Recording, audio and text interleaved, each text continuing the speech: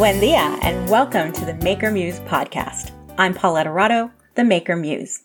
And today we're talking about celebrating all of your wins, big or small, but especially the small ones.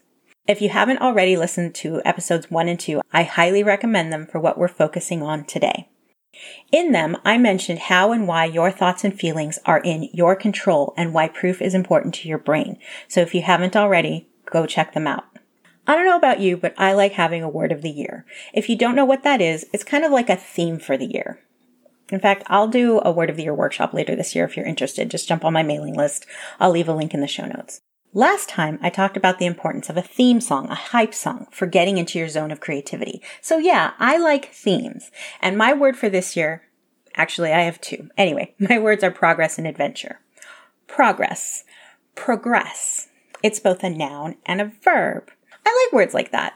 Anyway, progress. It's important to celebrate progress, any kind of progress, but especially small advancements, because each step towards accomplishing a task is a sign of progress. And when you honor those small jumps, a few things happen. One, you're getting a happiness hit in your brain. You get flooded with neurochemicals, all designed to make you feel good. Why wouldn't you want that? Two, every time you acknowledge that you've made progress, that you've moved forward, that's providing proof to your brain that you are capable of doing the thing, whatever it is you're working on. That proof is necessary for building habits or rewiring our brain with new neural pathways. And three, that happiness that's flooding your brain can even make you more productive. So let's break these down. Recently, Stephen Bartlett had online personal trainer James Smith on his podcast, Diary of a CEO. I will link to that episode in the show notes. They were talking about how all wins feel the same, no matter how big or small, whether you're buying a, quote, a Lamborghini or a brand new Golf, unquote, it feels the same. You can skip to this point in the conversation over on Instagram, which I'll also link. What James Smith was positing in that interview is that it does you no good. In fact, you're depriving yourself of well-earned and necessary dopamine hits and pleasure if you don't celebrate small wins. I'm a huge believer in recognizing small wins. Every Friday in my Facebook group, we have a thread where people can drop even their most tiniest small wins, and we will cheer you on. The second part of that is important too. See, it's one thing to give yourself the pleasure hit to your brain by yourself. You should absolutely 100% do this at every opportunity. It's free. There's no, quote, Uber surcharge, as James mentioned in that episode, to giving yourself a hit of pleasure in the brain. But if you allow other people in to celebrate with you, you're amplifying that feeling. It's like sharing drugs that are totally legal without any side effects. Everyone's morale is lifted. You know that saying, a rising tide lifts all boats? That's what sharing wins does too.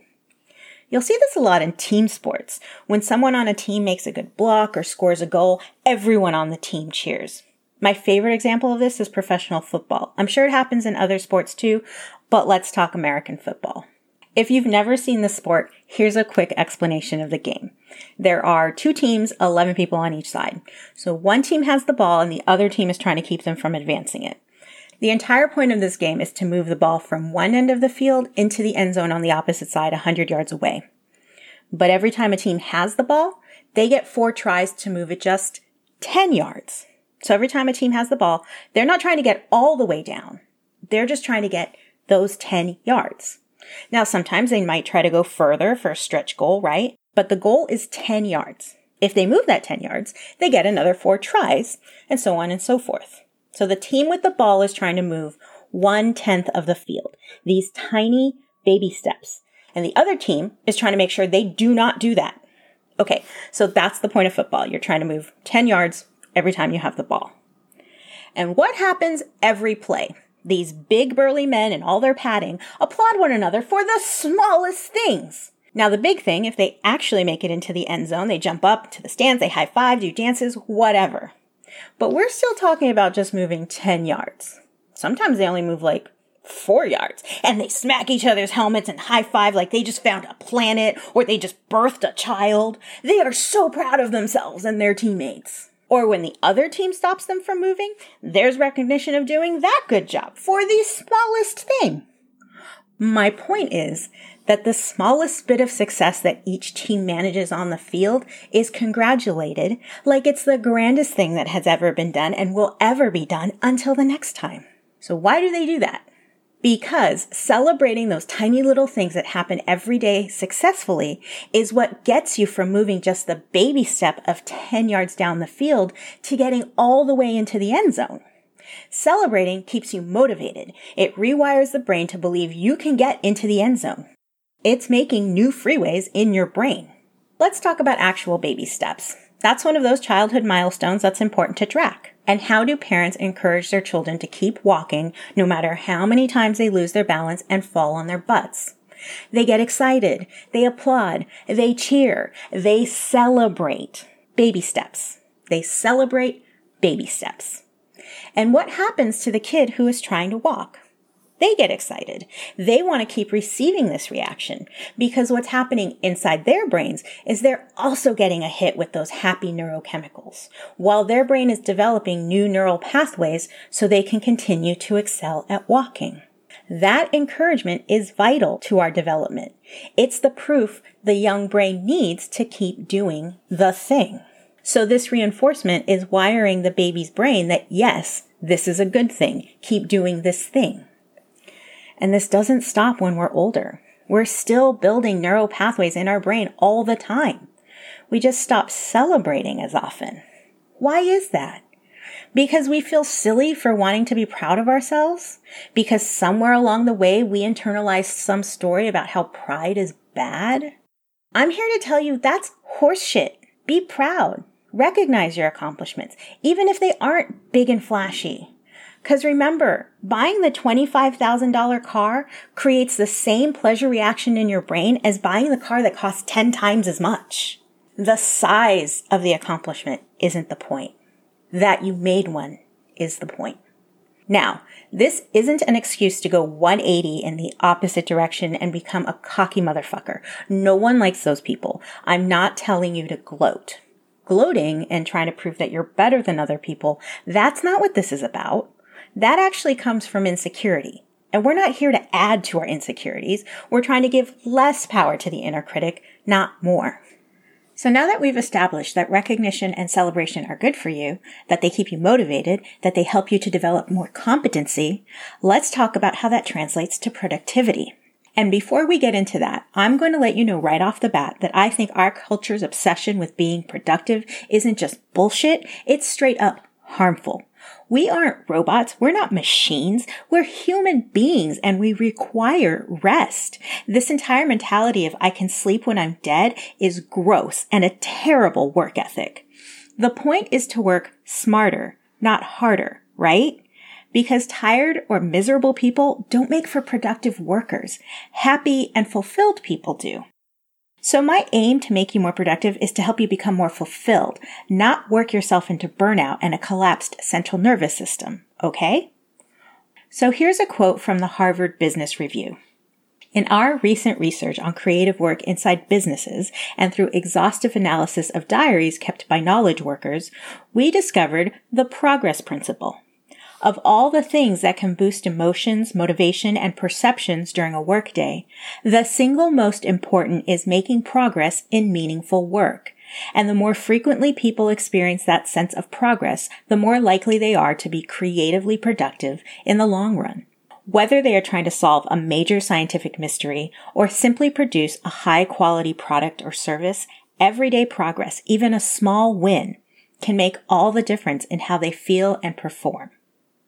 Because you already know from episode 1 that your emotions, aka your feelings, are impacted by your perception, that's the info that's coming into your brain, this makes sense. And when we feel good, we're more motivated to do the work.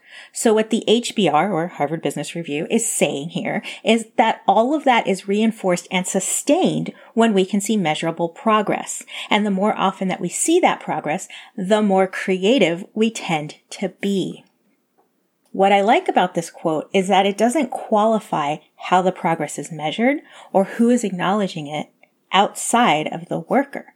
You recognize your own progress. You don't wait for anyone else to validate you. You celebrate your victories.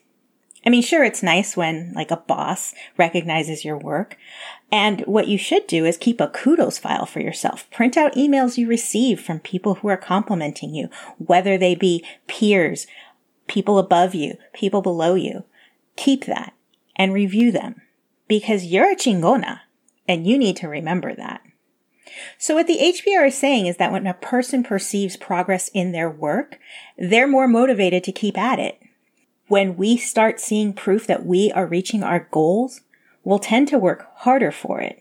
And remember how the brain loves proof. And this doesn't just apply to your job. This is important in your creative outlets. When I first started sewing, I could not for the life of me make the stitches go in a straight line. And most new sewers start off like that with wonky stitch lines. But with enough patience and practice, the stitching eventually straightens out. I remember the first time I sewed a straight line, I cheered that occasion up like it was Christmas. I posted about it on Instagram. I was like, look at what I can do. And that was me recognizing and celebrating my small victory. Here we are 6 years later. Not only can I sew a straight line most of the time, I can make all kinds of garments that I used to find intimidating. Hell, I just finished a bespoke jean jacket a few months ago. That was the single most time-consuming and technical thing I have ever made. It took me over a month to get it done. But I knew going in that I could do it. I can hack this. I've proven to myself over and over in the last 6 years, starting with wonky stitches, that now I'm capable. I'm competent at this. I see it in the clothes hanging in my closet. See, I can see it for myself because I've celebrated my wins. I've celebrated these small victories. I've seen my progress, and it keeps me going back. So think about how you measure your progress in your own creative endeavors. What keeps you going back to what you do? And when you think about that, then I want you to start celebrating your small victories, your small wins, your progress, no matter how small it may look now. In the meantime, here's what I want you to take away from this episode. 1, celebrating your wins is free, and it gives you a hit of feel-good chemicals in your brain. 2, celebrating your victories is a great way to establish proof for your brain that you are competent. And finally, 3, celebrating creates and strengthens your neural pathways to keep you excited and motivated to do more of what you want to do. If you want to continue down this path and find your own creative core, check out the link in the show notes for my Destination Innovation Roadmap that will help you to get there. And that's a burrito. Thanks for listening to the Maker Muse podcast. I'd love if we could make this a regular thing for you and me, so please subscribe to the podcast and tell all of your family and friends about it. And I'd really appreciate it if you can rate and review it wherever you're listening to this right now. Nos vemos.